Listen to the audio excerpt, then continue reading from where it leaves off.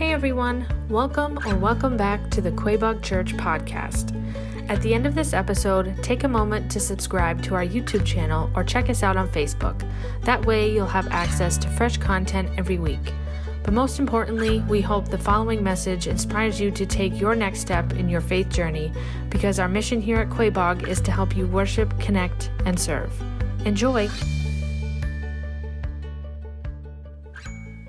Genesis is a pretty wild book, and the things that we find here can be transformational. Like, the stuff that's in Genesis can absolutely change everything for us. And the driving question for this particular part of Genesis that I've wanted us to wrestle with is this here. So this is our guiding question for this section of Genesis. What is God telling us about himself in the creation account? Because remember, what we've been driving into every week is that the focus of the creation account isn't creation, it's who? It's creator. So it's not so much a what. The question that we really want to wrestle with is a question of who. What is being communicated about our creator? Now, obviously, there's some important things to know about creation itself and the order of things and all of that. But what God is revealing about himself, it should result in some awe. It should result in some inspiration, right? It should result in worship and appreciation. Like, these things should come out of this account. And if we're not careful, you can get bogged down in trying to pick apart details that are really missing the grandeur of the story and what's going on there. And today we're going to be talking about an idea that's important because it affects everything that we do. And in Genesis, the things that we've learned so far have built up to this point. Because the word Genesis comes from a Greek word that means origins. So it is like I said when we first started, it is the origins of a lot of things in the Bible. It echoes all the way through Revelation. We see in here the intent of God, the design of God, right? The purpose of God. We see God bringing origins. We see God bringing meaning, value, and purpose where there were none. There was none of that stuff when God started the process. And that's a great life lesson to see that's who God is. That's what he does, bringing meaning, value, and purpose when there is none, because that's where we can live sometimes. That's how we can feel sometimes, purposeless. And then also, all these creation days that we've looked at so far, day 1 through 6a, all leading somewhere. Last week I said you had to come back, so congratulations on being here again this week. I said we would talk about what the crescendo was this week, what the purpose of the creation story was this week. And that purpose really hinges on an idea that I want us to get used to today and to understand. So today's sermon, specifically looking at being made in his image. We're looking at the dignity that exists from the womb to the grave, because the difficulty is that we have to say, okay, yes, I personally believe, because of this idea, that there's dignity of that fetus in the womb. But I also believe that there's dignity of the woman who has that fetus in her womb, right? That's important for us to remember. And then all the way up to the elderly, right? No matter what age range you're in, whatever part of the spectrum you're in, there's dignity that goes with that. There's being made in the image of God that affects all of those stages of life. And that's so important, especially in the culture that we live in. Because we don't live in a culture that values this anymore. And it's not just like an abortion or not issue. Like, this, the issue of the value of a person is being lost in large measure in our society. And it's doing really, really harmful things to us as people. Because being made in his image is not just an idea. It has to be a truth that you hold to. Because I want you to consider some things this morning with me. Have you watched the news lately? Right? And seeing what we're doing to one another. I mean, it's awful. It's like we're losing our minds on a global scale, especially in the West, right? In England and in America, our governments are trying to come up with loneliness councils to try to figure out the loneliness pandemic, right? That is spreading across our cultures. They don't know what to do about it. Why is there so much self-harm in our culture in the West? Why are we losing a sense of who we are, a sense of identity, a sense of what it means to be a human being and the value that holds? Why are we hurting other people so much? Why? Now, of course, that's a really nuanced conversation. There's a lot involved in that. But one of the major pieces of that is just that value of another person. When was the last time that you waded dangerously into the comments section of anything online? Right? Don't do it unless you want to wreck your day and you want to lose all faith in humanity. Right? I can still remember one time, and I don't even know why I did this, but I was online and I looked up a word on dictionary.com or something like that. And, you scroll down and they give you 4 million definitions and you're like, you get lost by the time you get to the bottom. And you're like, what are we talking about? And then all of a sudden I was in the comments section. My first thought was, why is there a comment section on this word on dictionary.com? Like, why do we need this? And I got about 2 comments in, and some guy was attacking somebody else's mother in the comment section on dictionary.com. Like he was attacking the person, and he was attacking how dumb his mom was and how clearly she didn't raise him right. And I'm like, and there was only like 7 comments. I'm like, it didn't take more than 2 comments to get into me. I have to make fun of you and your mother on dictionary.com. But anonymity does that to us, right? People don't know who I am, so man, I just trash people. Why? Because there's not a person on the other end of that keyboard, is there? It's nothing, right? We're losing a sense of the importance of being made in the image of God and everything that comes with that. And I'm seeing it also in Christianity. This is not just on dictionary.com. This is what I'm watching Christians say, jokes that they make, and then listening to other Christians laugh at them. I'm listening to how they talk about people in the other political party, whatever that might be, right, or any opposing view. And it's just like, oh, yeah, it's not my fault they were born stupid. You can't fix stupid. And we use all these little sayings, and it's ha, ha, ha, ha, ha. But it's a total disrespect to the idea that that person is made in the image of God. Right? So there's these subtleties that sneak in how we think and how we just chip away at the image of God to where we get to the point where we're just like culture and people don't matter anymore. And we throw people away. And that's on us, church. That's on us, Christians, if you are one. How do we talk about people? How do we think about people? Because all this stuff, it lands in our life in real ways. This is not some like theological debate or some like existential crisis that's out there somewhere. This is like to own this idea is something that lands in our lives, and it should inform everything about us. So this idea has been something for a long time that Christians have wrestled with and thought about. And there's a Latin phrase, imago Dei. And this is a phrase I want to introduce you today if you're not familiar with. And I want you to leave today understanding what it means by definition and then what it means in your life, because that's really what matters. Because the Imago Dei is born out of rich theological discussion, rich theological debate for hundreds and hundreds of years on what does the image of God mean and why does that matter in this life. Like, how does that affect the way that I live and how I'm supposed to be as a Christian? So Christians for hundreds and hundreds and hundreds of years have wrestled with this. This is not a Latin phrase plucked straight out of Scripture, but it's an idea plucked straight out of Scripture, where we're going to be today. So the Imago Dei, and what this is specifically is 2 things.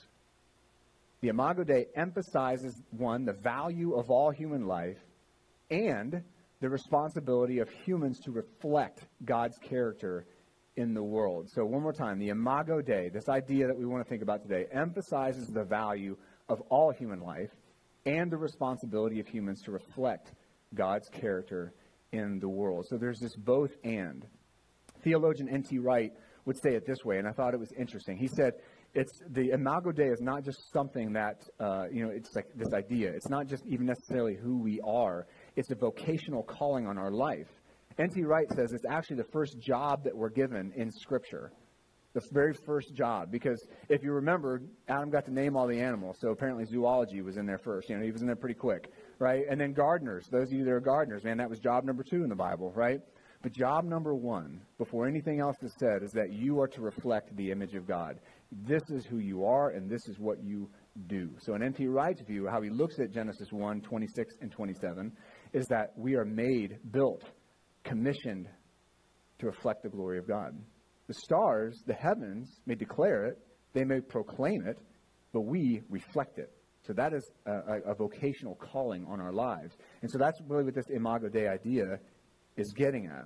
And again, what does this look like in our life? And the idea connected to Imago Dei, I'd love for you to think about today, is I want us to be able to reflect the image of God and also respect the image of God. And this is the hard part. We don't live in a very respectful society. We just don't.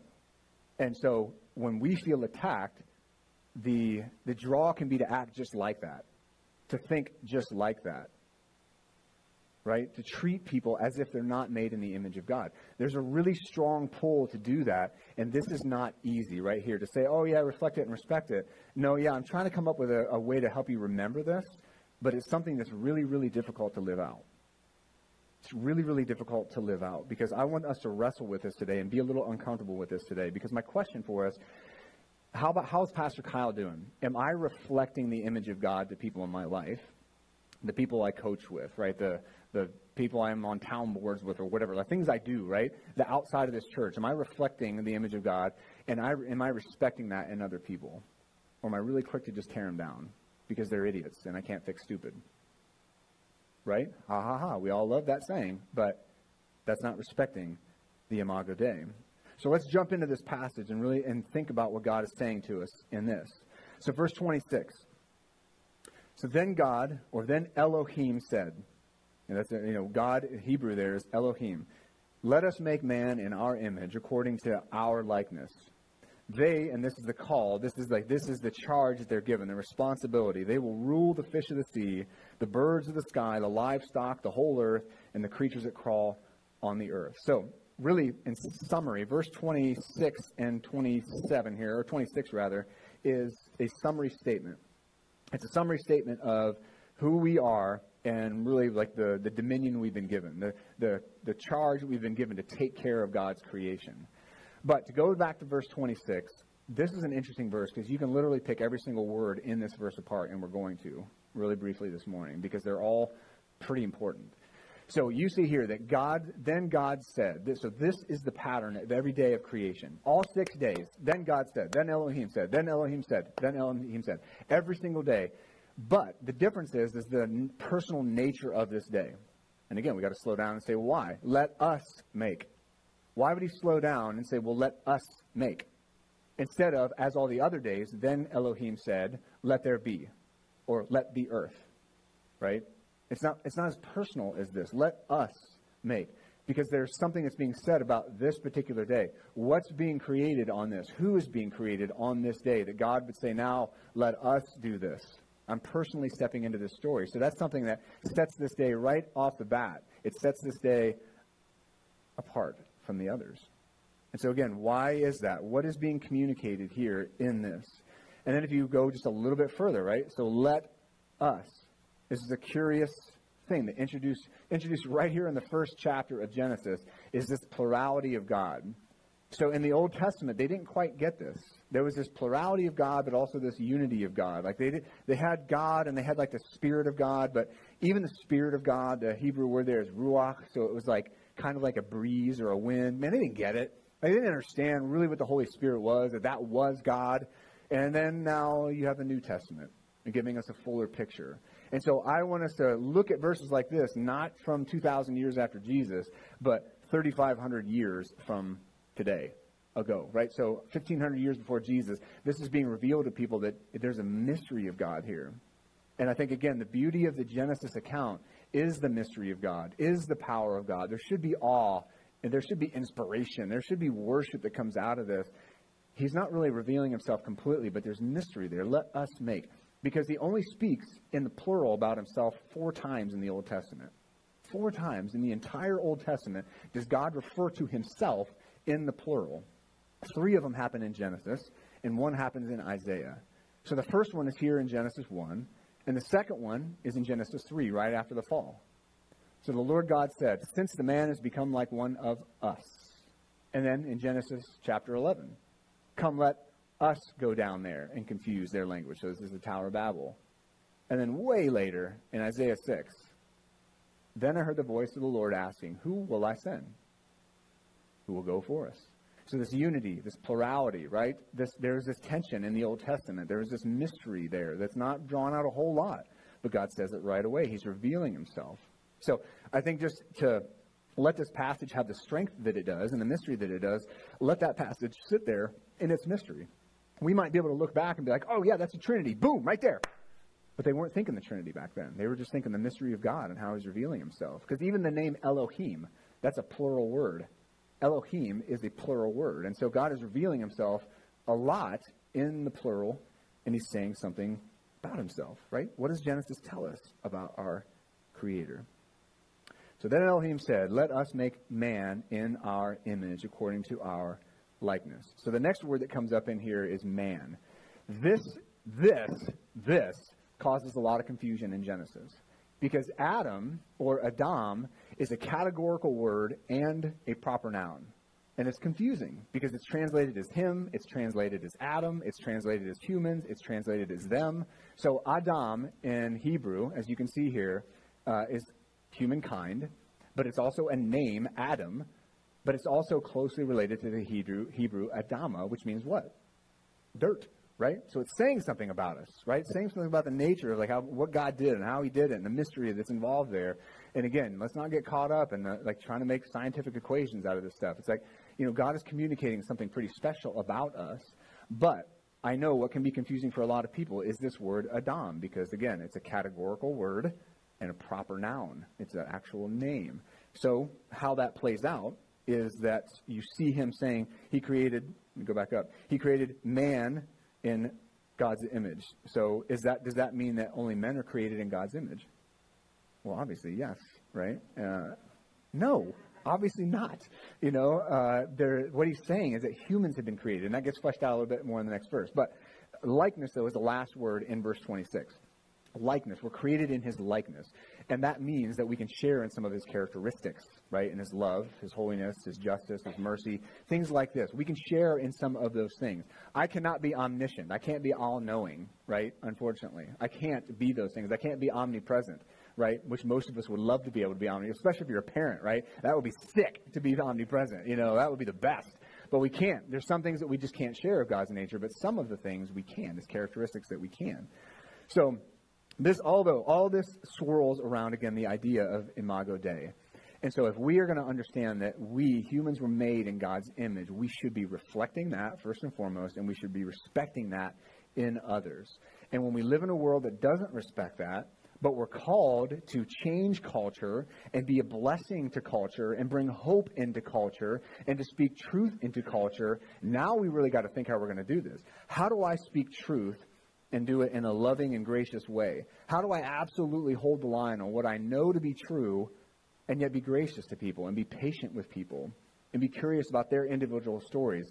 That's messy, right? That's why we define connect the way we do around here, stepping into those messy places where God is at work, because that's what you have to do as a follower of Jesus Christ, is you've got to be able to reflect it and respect it. And we live in a tension that doesn't necessarily do that. So verse 27. Verse 27 is a repeat of that idea in 26, but it does it in Hebrew poetry form. And it does this to draw out contrast and to show emphasis. And so in this verse here, in verse 27, when it's originally written, the way it's written and chunked out is also you can see the parallel, the contrast, the emphasis. So Elohim created man, or Adam, or humans, in his own image. So it's not just men, it is humans that are created in his own image. So there's the second time in 2 verses that this whole in his own image idea is repeated. And then, next verse, he created him, or the Hebrew word there, who, can be translated him, her, it, humankind. So again, the idea is that he created humankind. He created them. He created this body of people in the image of God. And then on the last one, again, kind of drilling down and more specific, he created them. That Hebrew word behind them is Adam again. So he created humans, male and female. So this verse is powerful in that it does give us a real insight into the nature of who we are, how we're made, how we're created. So this is where the idea comes from, the goodness of God's plan for our sexuality comes from. This is where the idea comes from that the very bodies that we live in are good as male and female, as binary, you might say, as man and woman. There's something intrinsically important in that, and that there's part of the blessing that goes with how God created us to fit together sexually. And then also, there's the uniqueness of being an embodied man and an embodied woman that somehow reflects the nature of God, the character of God, that being made in his image even includes that part of us, right? And so me being a man and Brittany, my wife, being a woman, there's that balance there. There's that picture there. In marriage, Paul would say in Ephesians 5 in the New Testament that a marriage between a man and a woman reflects Jesus and his church. There's something really, really theological there, deep and meaningful there. There's hope. There's purpose. Like I said, what does God do in the Genesis account? He brings meaning, value, and purpose where there were none. And he's saying, look, even to your very bodies, there's goodness there. There's purpose there. There's intent. But here's what happens. This verse is also weaponized against people that are gay. This verse is also weaponized against people that are trans. We use this verse as a hammer instead of a source of hope. We do it to destroy people that are made in the image of God. Christians do this. And I know because I've heard them do it. I know because I heard them say things like, oh, it's Adam and Eve, not Adam and Steve, dummy. Ha, ha, ha.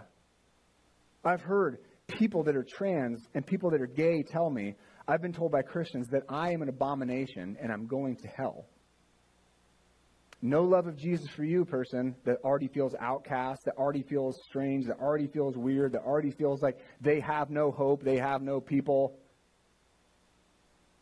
You can't find it here with Jesus because you're an abomination. You're going to hell. End of story. This verse gets weaponized against people that need Jesus Christ and his love. Yes, it does say something about our human sexuality. Yes, it does say something about our maleness and our femaleness, and there's goodness in that.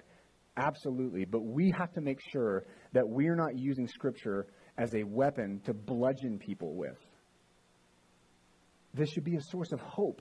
When people are like, I don't know if I can trust my body. I don't think my body is good. We can say, no, your body is good. You know what? Because God didn't say anything was very good until he made us. But are they going to do that? That's on us. That's on Christians. That's on people that represent Jesus Christ and his hope. Can we call out truth? Can we say, yes, this is what we believe? Absolutely. But how do we do that? It's tough because he does talk about male and female here, but what does he mention 3 times first? The Imago Dei. So when we have these conversations, I want us to think about this from the New Testament. James chapter 3 gives us a really, really strong warning about how we should talk through really difficult conversations like this. He says, this is a half-brother of Jesus. With the tongue, we bless our Lord. Right, we sing praise, we read Scripture, we pray, right? And with it, we curse people who are made what? In God's likeness. He is connecting directly to the Genesis account, Christians, and saying, we got to stop talking this way. We have got to stop spewing venom and hate on people that are made in the image of God's likeness. Like, that's not how this should work. Yes, speak truth, but how are you doing it? And he goes on in verse 10, and he says, look, blessing and cursing coming out of the same mouth? My brothers and sisters, this can't be. Like, we can't be like this. We got to be different. But this is difficult to do because we live in a culture full of toxicity and hate and division. So how do we enter into these discussions about this kind of stuff when we live in such a warlike environment? When people hate each other. If you don't agree with me, if you don't tell me that I am who I am and I can identify as what I want to identify, well, then you hate me. You're a bigot. Like, how do you have a meaningful conversation with somebody like that? What we tend to do is we tend to just act just like them. We fight fire with fire. Right? That's what we tend to do. But that just isn't true, and we can disagree. But we need to do it in a way that says, hey, there is hope. There is something else here. Because I want to tell you, and I want you to listen to everything that I'm about to say. Because I want to tell you where we are as a church, where I am as your pastor. Because there's been some confusion. People have wondered, where is our church with stuff like, people that are in the queer and trans community? Like, where are we with this kind of stuff?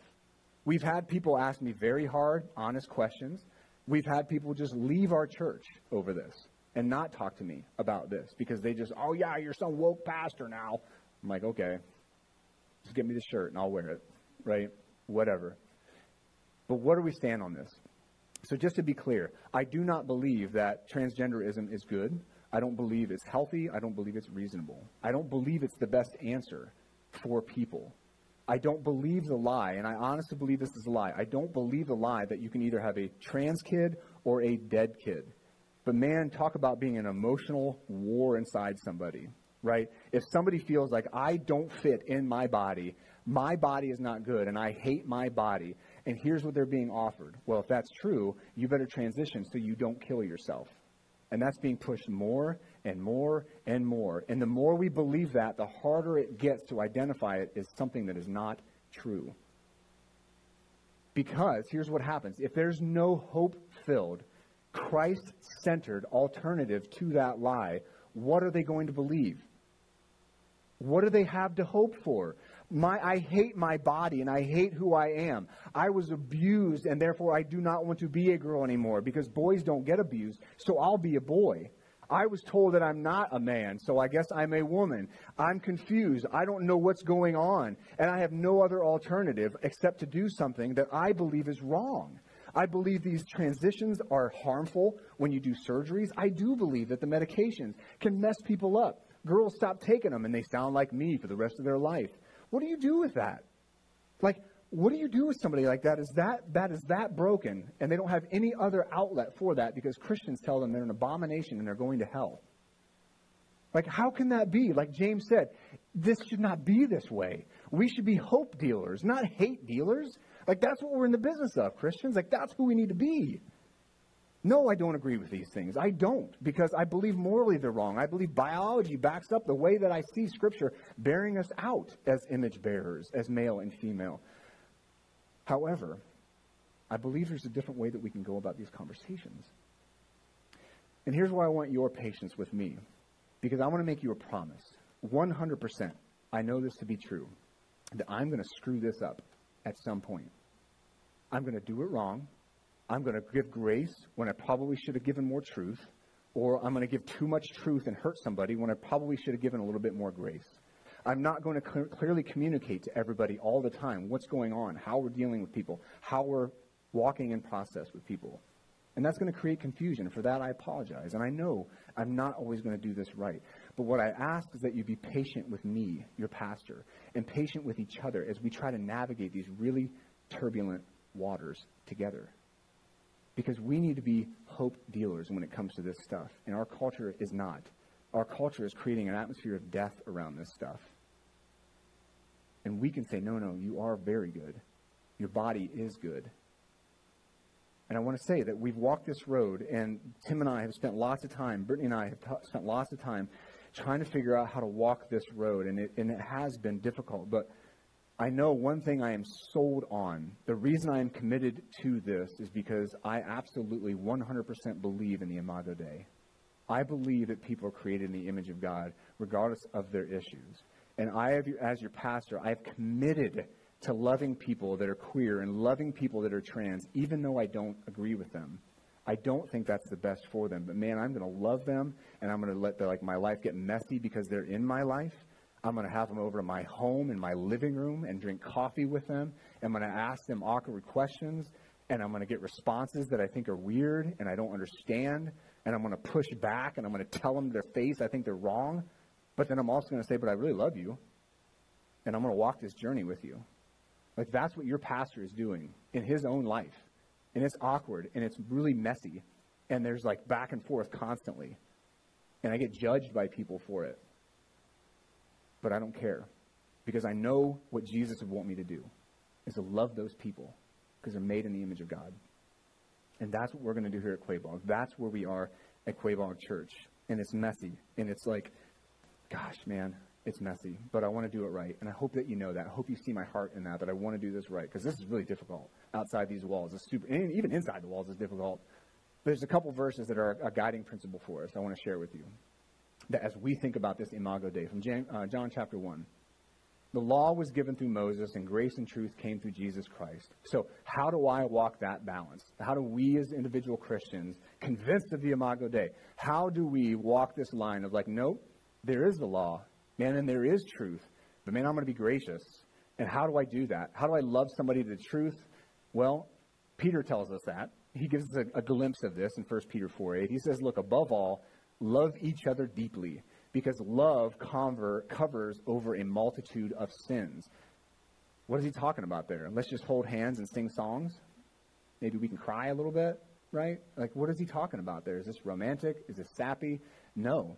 What he's talking about here is absolutely courageous and powerful. what this is a recognition that only through the victory of Jesus Christ on the cross can any of us hope to have any deliverance from any kind of sin in our life. Only through the power of Jesus Christ and the completed work on the cross, his victory there, can I know who I truly am. Only through that can any one of us have any hope at all. It's conviction that this right here, that kind of love from Jesus is what's going to do the work, because only Jesus can do the work that only Jesus can do. My responsibility is to reflect the image of God, reflect the grace and truth of Jesus Christ.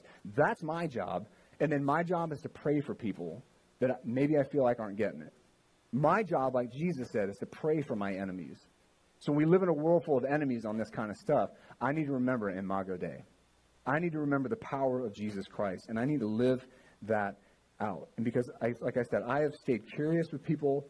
I have stayed honest. I've tried to stay humble with people, and it has made a huge difference. The last year and a half of my life in this stuff, and the LGBT community stuff, has been transformative for me. It's humbled me. It's presented questions. It's presented situations that I don't know how to handle. I don't know what to say. I don't know how to lead others through them, because I'm just like, I don't know, let's just try this door. Ooh, that was weird. Let's try this door, right? It feels like that sometimes. But that's what life is sometimes. We're just trying to do this together and trying to follow God. And when I meet people like this, I've made a commitment about a year ago to where I'm not going to die over somebody's name and pronoun, because it's a concession I don't feel comfortable with, but it's a concession I'm willing to make because I've talked with people in this community, and they're just like, yeah, if you're not going to do that, it just says to me you don't respect me, and I guess we just won't have a relationship. And I heard somebody say one time, a guy that I really respect in this area, and he said, look, you can either die over their name and their pronoun, or you can die over the gospel. And you got to choose which one you're going to die over. And I'm like, I don't like that equation. But when I talk to people, it's like, that's the option. Like, I can die over that, or I can say, nope, I'm going to build a bridge to you for the gospel. And I explain that to people right away. I'm not going to die over these things, but I want to build a bridge to you with the gospel, because I want to love you to the truth of Jesus Christ, because I want him to do the work that I can't seem to do. I can't seem to rationalize you into this. But I bet that Jesus and the love that comes from him covers a multitude of sins. I believe the power of the cross to transform somebody's life and help them see how they were made to be, whether they're struggling with gender or struggling with porn or struggling with anger. And I want to invite them into this story that they're made in the image of God, and that is good. I want to invite them into that story. And I want us, Christians, if you're a Christian, I want us to invite people into that story. That your body is good. There's got to be another story out there. So, there's a friend of mine, Daniel, and I called Daniel a few days ago, and I said, hey, can I share a little bit of your story? And he's got to trust me. And we built some trust over the last year to be able to stand up here and do this. So Daniel came into our life a few years ago, sat right back there as Daniel, and came for a few months and was not in a good place. Daniel was not in a good place when he came here. And then he disappeared for years. Came back about a year ago, came back, sitting in the back.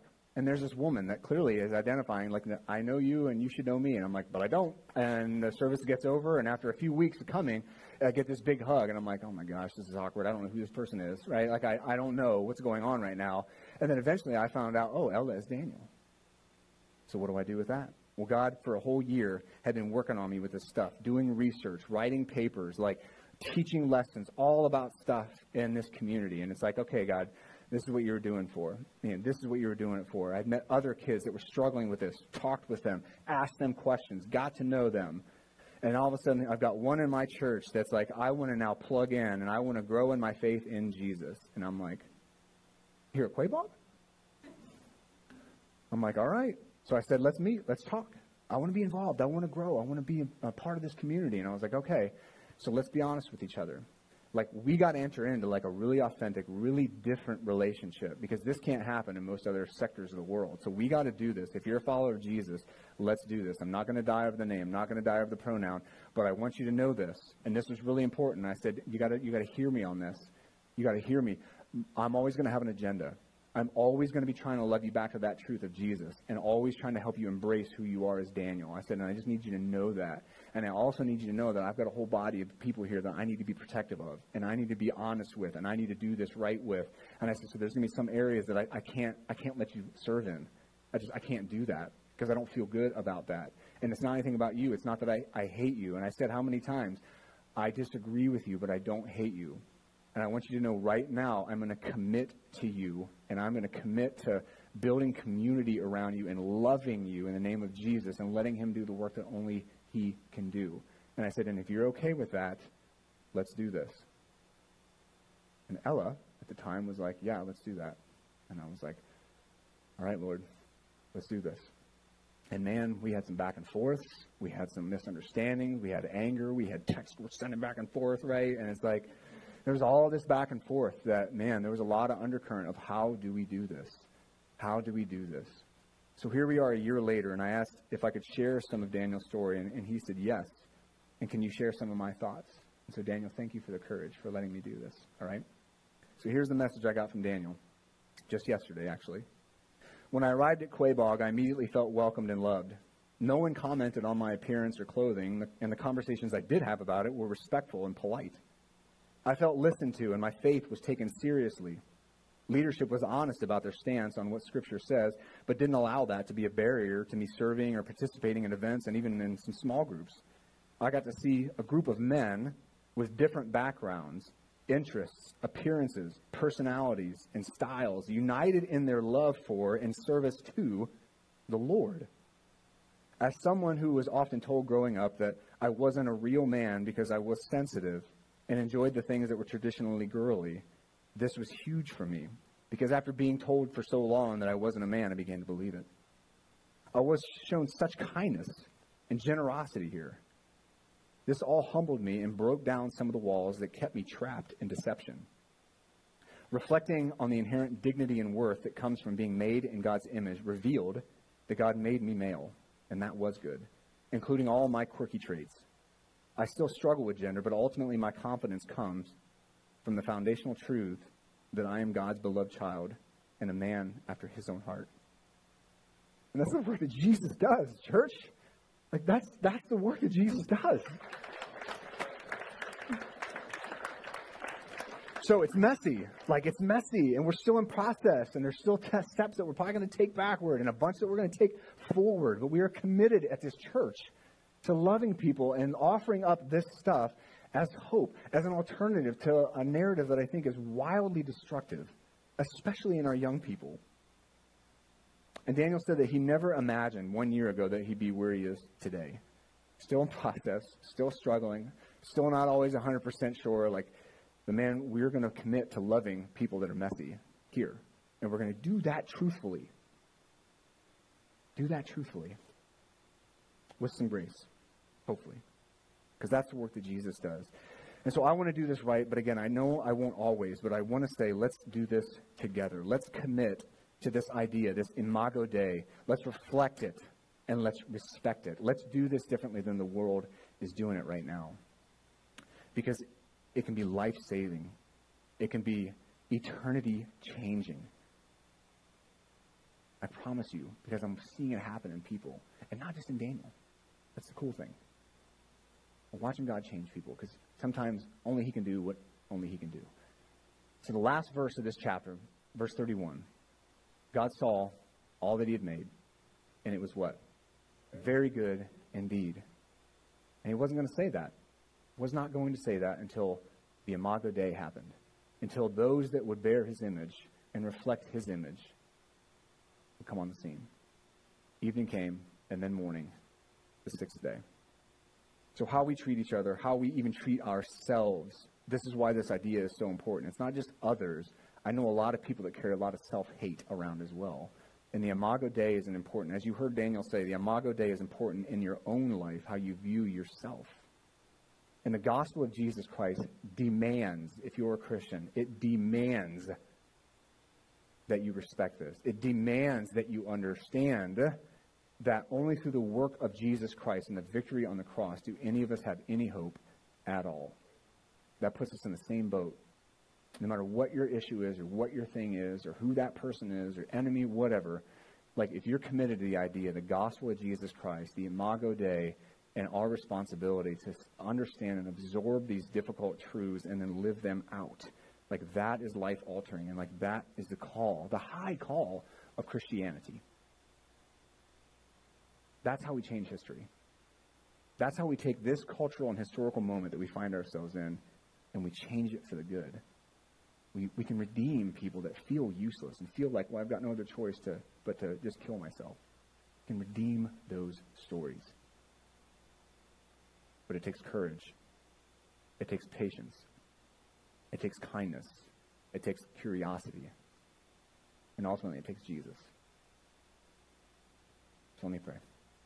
Lord, I just pray that you would help us, God, with this. We live in such a difficult time with this kind of stuff, Lord, and just how we value humans, or we value ourselves, Lord. And God, help us to take the truths that we see in Scripture, Lord, live them out, Lord, if we know you. And I pray, Lord, that if we do know you as our Savior, God, that this is going to be just life-altering, Lord.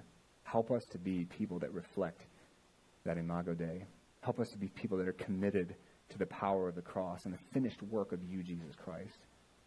Help us to be committed to the idea that we are hope dealers, Lord. We are not hate dealers, God. Yes, we can speak in truth, but Lord Jesus, help us to do it in a way that inspires hope and points to hope, Jesus Christ. That's the magnificent calling that we have on our lives, Lord, is to point people to the Savior and Creator of the universe. That's amazing. It's amazing. But we need you, Lord. So I pray this week, Jesus Christ, this month, this year, the rest of our lives, Lord, would you go with us? And I pray that in your name, Jesus Christ. And his church said, amen. God bless you all. I love you all so much. Once again, thanks for listening. If you enjoyed today's message, we'd love for you to subscribe to the podcast so you get notified of new content every week. Remember, we want to help you worship, connect, and serve. So if you live in the central Massachusetts area, we would love for you to engage with us on Sundays. For more information, service times, and details about our children's and youth ministries, visit us at quabogchurch.org. Have a blessed week.